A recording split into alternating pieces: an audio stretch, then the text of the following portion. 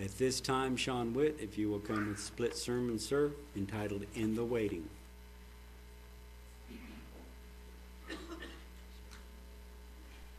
Thank you, Ken. Good afternoon, everyone. Is this a beautiful Sabbath day or what? It's awesome. Well, good afternoon, like I said, and good afternoon to all those online as well. We don't want to leave those people out. Hope everybody's having a good Sabbath so far.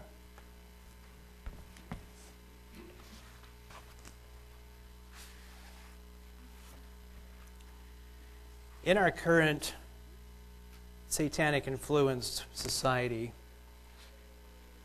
driven by instant gratification, contributes to a lot of the problems we're facing today in our world. As a direct result, there's addictions. People are way over their heads in debt. There's increased suicides from depression and disorders from depression, and the list goes on. There's a lot of problems because of the satanic world that we live in under Satan's influence. We turn the TV on and we hear advertisements like, no money down. You can get that car for only $400 a month for just 84 short months. And no payments due until next year. We as people are very impatient. For those of us over 30, you probably remember dial-up on your computer. Sit there and listen to the bells and whistles and such going off. And now, it seems like if somebody texts us, if they don't text back within a couple of minutes, we're like, well, I better call them if something's wrong. Everything's just faster paced than it used to be. And we can be very impatient. In our daily life circumstances, if we blindly plow through using our own understanding and not allowing God to help us, we can get ourselves into some serious trouble and find ourselves in a pit of despair just where Satan wants us. Today I'd like to share with you 6 points of how we can avoid getting into a pit of despair and how to get out of it if you're already in one. Point number 1. We all have trials and tribulations. Please turn with me to James chapter 1, verses 2 through 3.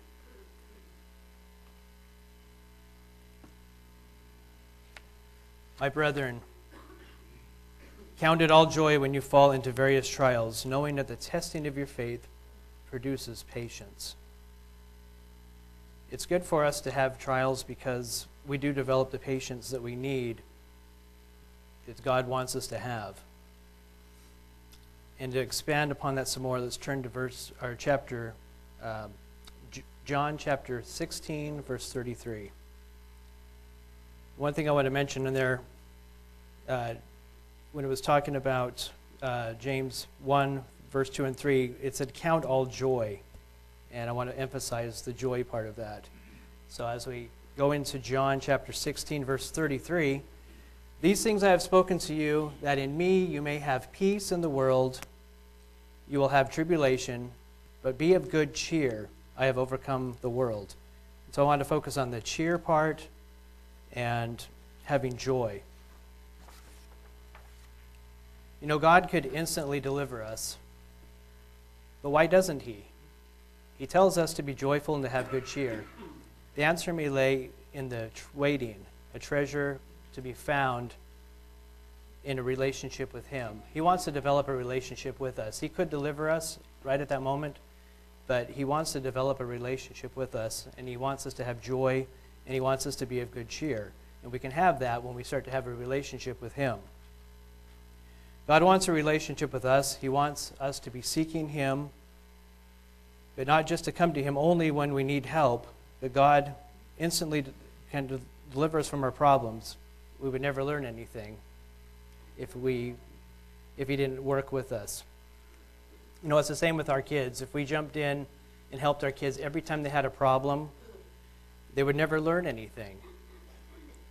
It would be a disservice to them. It would be cheating us, and it would be cheating our children as well. So we need to develop the relationship with God, and then set that example with our kids as well when they get into harm's way or trouble, that we don't just jump in and try to have that not be a problem for them, because they need to learn lessons as well to develop character. So do we treat God like he's a fast food drive-through, getting miracles off the 99-cent menu? We can't treat God like that. Maybe some of us do that, where we just come to run to him when we have troubles. We have to have a relationship with him at all times, not just when we're in trouble, needing help from him. And regarding treating him like a fast food restaurant, do you have a deep relationship with the cashier at the local fast food establishment? Probably not. So you want to develop a great relationship with God, not just in time of trouble, but all the time. My point is that you wouldn't come up to the cashier and just tell her your problems and such. You want to develop that relationship with God. Today, let's take a closer look at a certain passage in the Bible that talks about waiting, relationship, and deliverance. Please turn to Psalms 40, verse 1 through 3. I have waited patiently for the Lord. He turned to me and heard my cry. He lifted me out of the slimy pit, out of the mud and the mire. He set my feet on a rock and gave me a firm place to stand. He put a new song in my mouth, a hymn of praise to our God. Many will see and fear the Lord and put their trust in him. Wait patiently and allow God to guide us. We are going to dissect this portion of Scripture today and see how we can find some practical applications of what we can do while we're waiting for God's deliverance. Point number 2, our part in it. Draw near to God and he will draw near to you. And that's in James chapter 4, verse 8. You can go ahead and just reference that, but it looks like he's got it up there as well. It is all about a relationship. You need to know that God has got it for us. He has a vested interest in us, and he wants us to succeed. We find evidence of this in John chapter 15. And we're going to go there now, verses 9 through 11. As the Father loved me, I also loved you. Abide in my love. If you keep my commandments, I will abide in my love, just as I have kept my Father's commandments and abide in his love. These things I have spoken to you, that my joy may remain in you, that your joy may be full. To further expand upon this, let's go to Philippians 4, verse 7. Philippians 4, verse 7.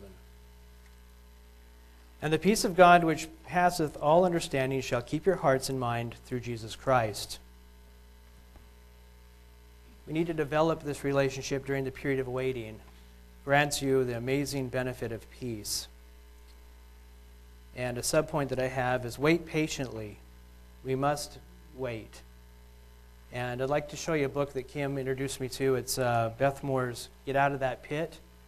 And it's a really great book about getting out of situations where we get into these pits.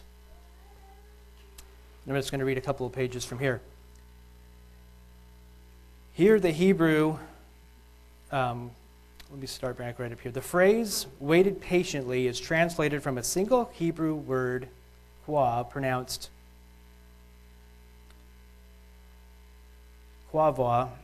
The same word is also used in Isaiah 64:3, where the reference of to God, Isaiah writes, "For when you did awesome things that we did not expect, you came down to the mountain and trembled before us." Here the Hebrew word is translated expect. The Theological Dictionary of the Old Testament speaks of a goal-oriented character of the verb qua. The psalmist of the goal-oriented character of the verb. The psalmist didn't sit at the pit and twiddle his muddy thumbs until God delivered him.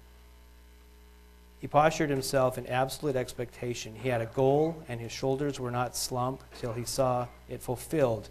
His deliverer was coming and on his way, fighting battles and blazing paths somewhere beyond the psalmist's gaze. Never fear that God is not at work while you wait. He's doing what no one else can. If your eyes could only see what God is moving, all those chess pieces around the board for maximum impact, it would blow your mind. He's up to something that is big that affects not only you, but everyone around us. So while we're patiently waiting, God is orchestrating and working with us to help us.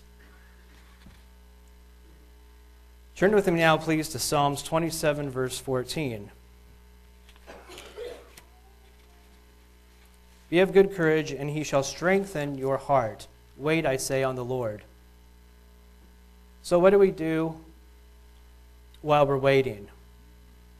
And what happens while we're waiting? We are drawing closer to God. We still need to be active and doing what we need to. So we have that closeness. We are not out trying to conquer the world on our own agendas. We allow God to fight for us by staying close to him. Please turn with me to Isaiah 40, verse 31. But those who wait on the Lord shall renew their strength. They shall mount up with wings like eagles. They should run and not be weary. They shall walk and not faint. We become stronger and closer to God. We need to cry out to God also and ask for his help. Please turn to Psalms 57, verse 2. I will cry out to God Most High, to God who performs all things for me. God hears our cry and he wants to help us. But what might be keeping us from crying out to him? Could it be laziness? Possibly being uncomfortable in our pit? Actually being comfortable in our pit? Learned circumstances, helplessness, depression. If we're not careful, we can start to become comfortable in our pits and just give up. So God wants us to cry out to him and ask for his help. Please turn to, we're going to do part number 3 now, which is God's part. Point number 3. So first point was trials and tribulations. The second one was our part. Now part 3 is God's part. We need to allow God to pull us out of the pit. We cannot do it on our own. We need his help. We need his intervention to help us, to pull us out of the mire that makes us sink deeper and deeper into our stinky, slimy pit of despair. Please turn with me now to Psalms 40, verse 2, regarding more about the slimy pit that we can get into. He lifted me out of the slimy pit, out of the mud and mire. He set my feet on a rock and gave me a firm place to stand. Jesus is our rock. And I want to explain that some more. I'm going to read a couple more pages in this book of Beth Moore's Getting Out of the Pit. All right, on page 61 here. I want to emphasize that phrase, the rest of your life. God is not just firm place to stand. He's a firm place to stay. This book is not about getting out of the pit for a while. It's about getting out of the pit for good. And if that's what we want, then we've got to do something about it. It is critical that we do. We've got to stand up and make up our minds. The ground beneath our feet will only be as firm as our resolve. As long as we're wishy-washy, what's under our feet will be wishy-washy too. God gives us a firm place to stand, but we have to decide if we want to take it. John 3:16 tells us that God so loved the world that he gave his only begotten Son, but it doesn't force anyone to take him either. God is ever the giver. See James verse 1 through verse 17, chapter 1, 17. But by his sovereign design, each individual gets to exercise the prerogative whether or not to be a taker. We take the firm place he gives when he makes up his mind and plant both of our feet. That's exactly what the Hebrew word translated firm in Psalms 40, verse 2 explains. In another psalm, it is used to characterize man's response to God. Psalm 78 speaks of a generation who would put their trust in God and would not forget his deeds.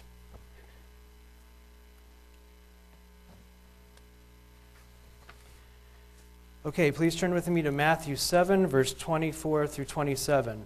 So the book is just talking about we need to make up our minds to not be wishy-washy, that we want God to pull us out of the pit to help us, because we cannot do it on our own. We can't do it on our own accord.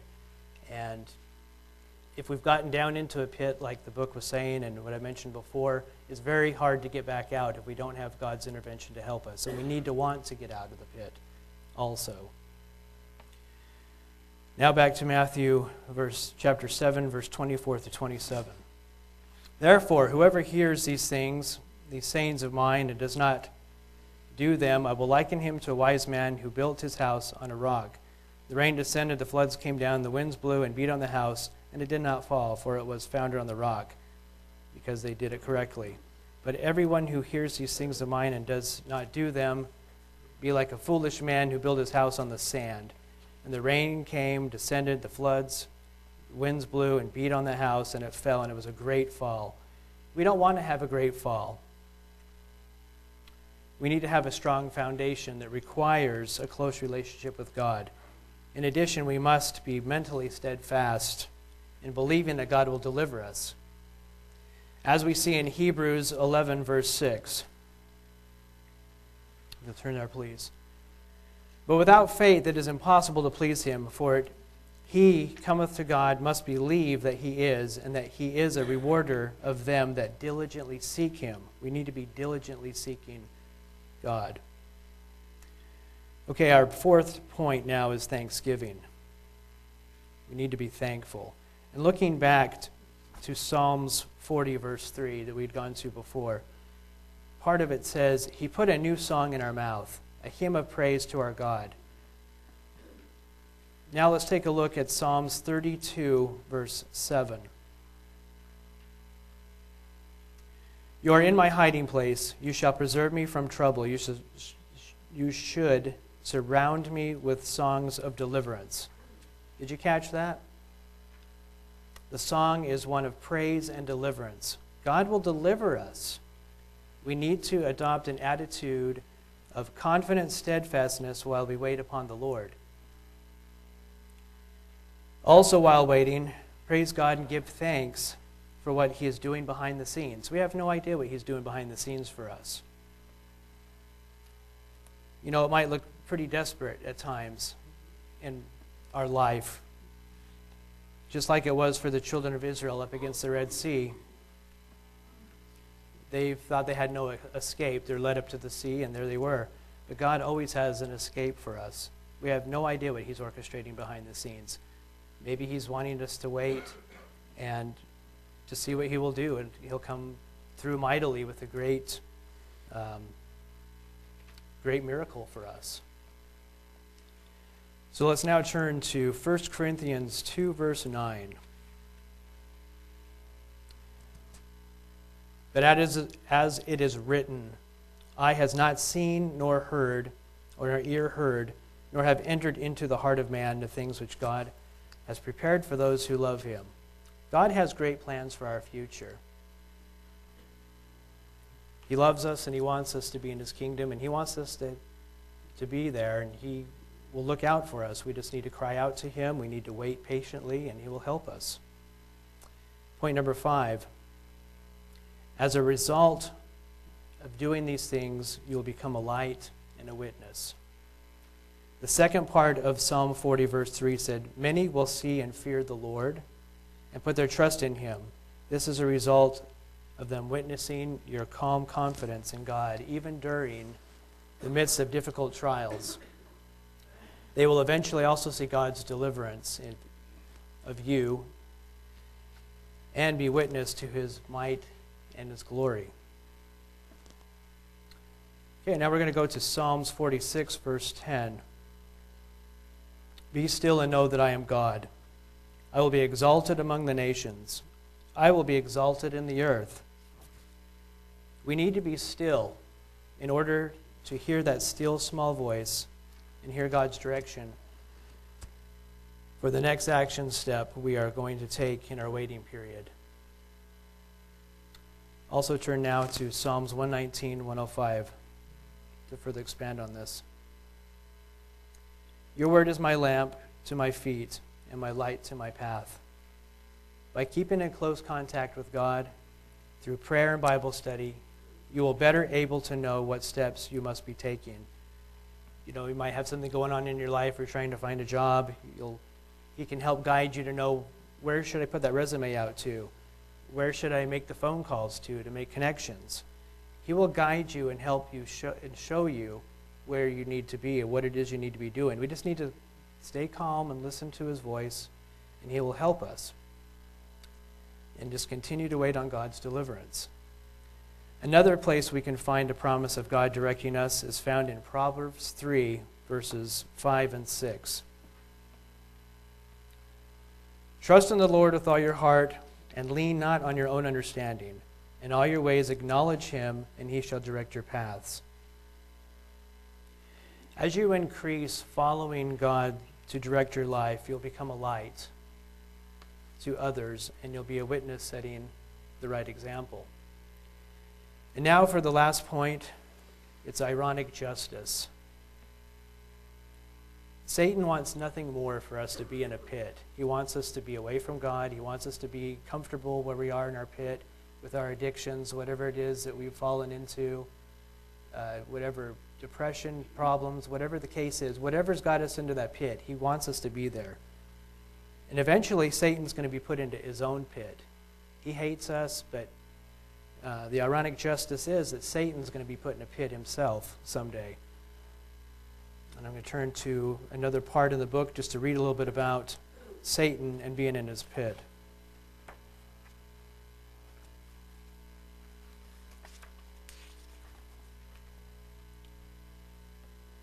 And then I saw an angel coming down from heaven, having the key to the bottomless pit, and a great chain in his hand. And he laid hold of the dragon, that serpent of old, who is the devil and Satan, and bound him for 1,000 years. And he cast him into the bottomless pit, and shut him up, and set a seal on him.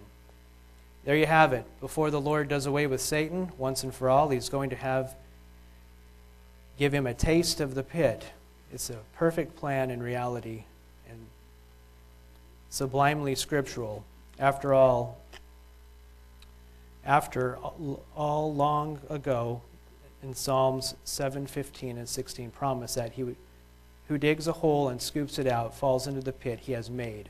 The trouble he has caused recoils on himself. His violence comes down on his own head. In God's economy, those who dig a pit for others will invariably fall into one themselves. God writes perfect endings. He can't help it. He's a wordsmith. If you'll ever meet one, every beginning will have a perfect ending. After all the dirt the prowling lion has gathered in his paws, digging pits for us, he will eventually find himself caged in the pit. Maybe the reason his pit is so deep is because God is scooping it out until it reaches the total depth of all the ones that he dug for us. By the time Satan looks at life from a bottomless pit, our feet will forever be standing upon a rock. The air will be clear, the view crystal, the fellowship sweet, and the sufferings of present time won't even be worthy to compare to the glory revealed to us. And it references Romans 8, verse 18. Before we go there, let's go to there right now.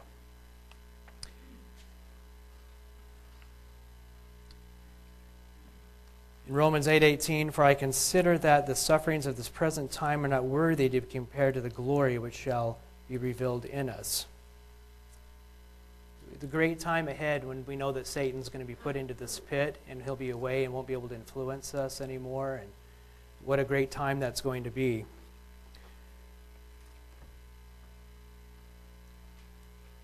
I think I'm going to skip that other verse. We're going to go to, let's see.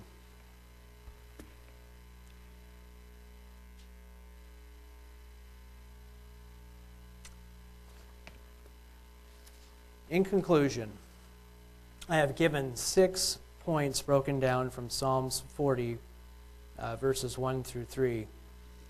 The first point, as a recap, be joyful and have good cheer, even in trials.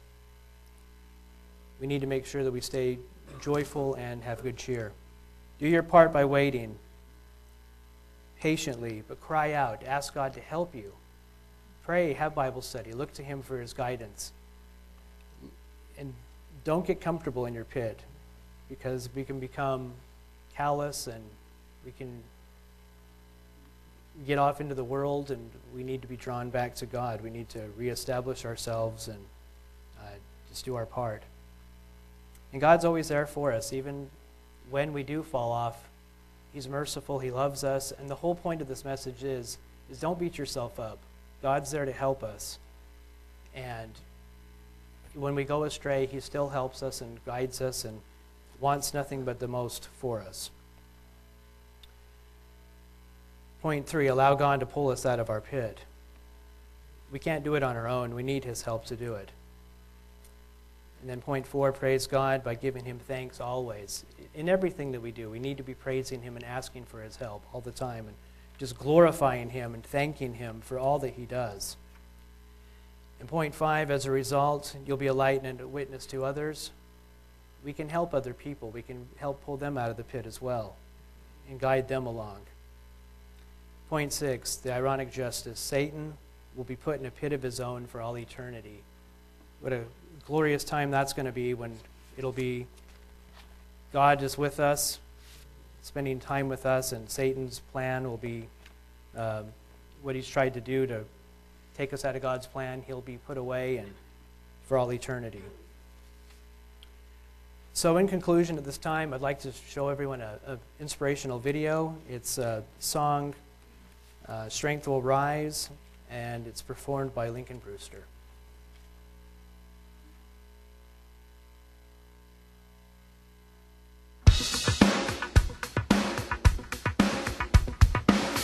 Strength will rise as we wait upon the Lord. Wait upon the Lord. We will wait upon the Lord. Strength will rise as we wait upon the Lord. Wait upon the Lord. We will wait upon the Lord. You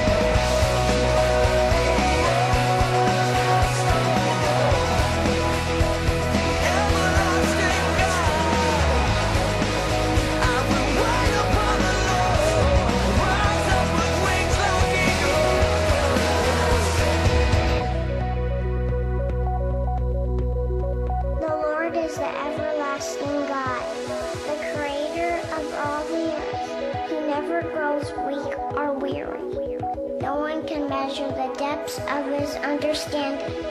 He gives power to the weak and strength to the powerless. Even youths will become weak and tired, and young men will fall in exhaustion. But those who trust in the Lord will find new strength. They'll soar high on the wings like eagles. They'll run and not grow weary. They'll walk and not faint.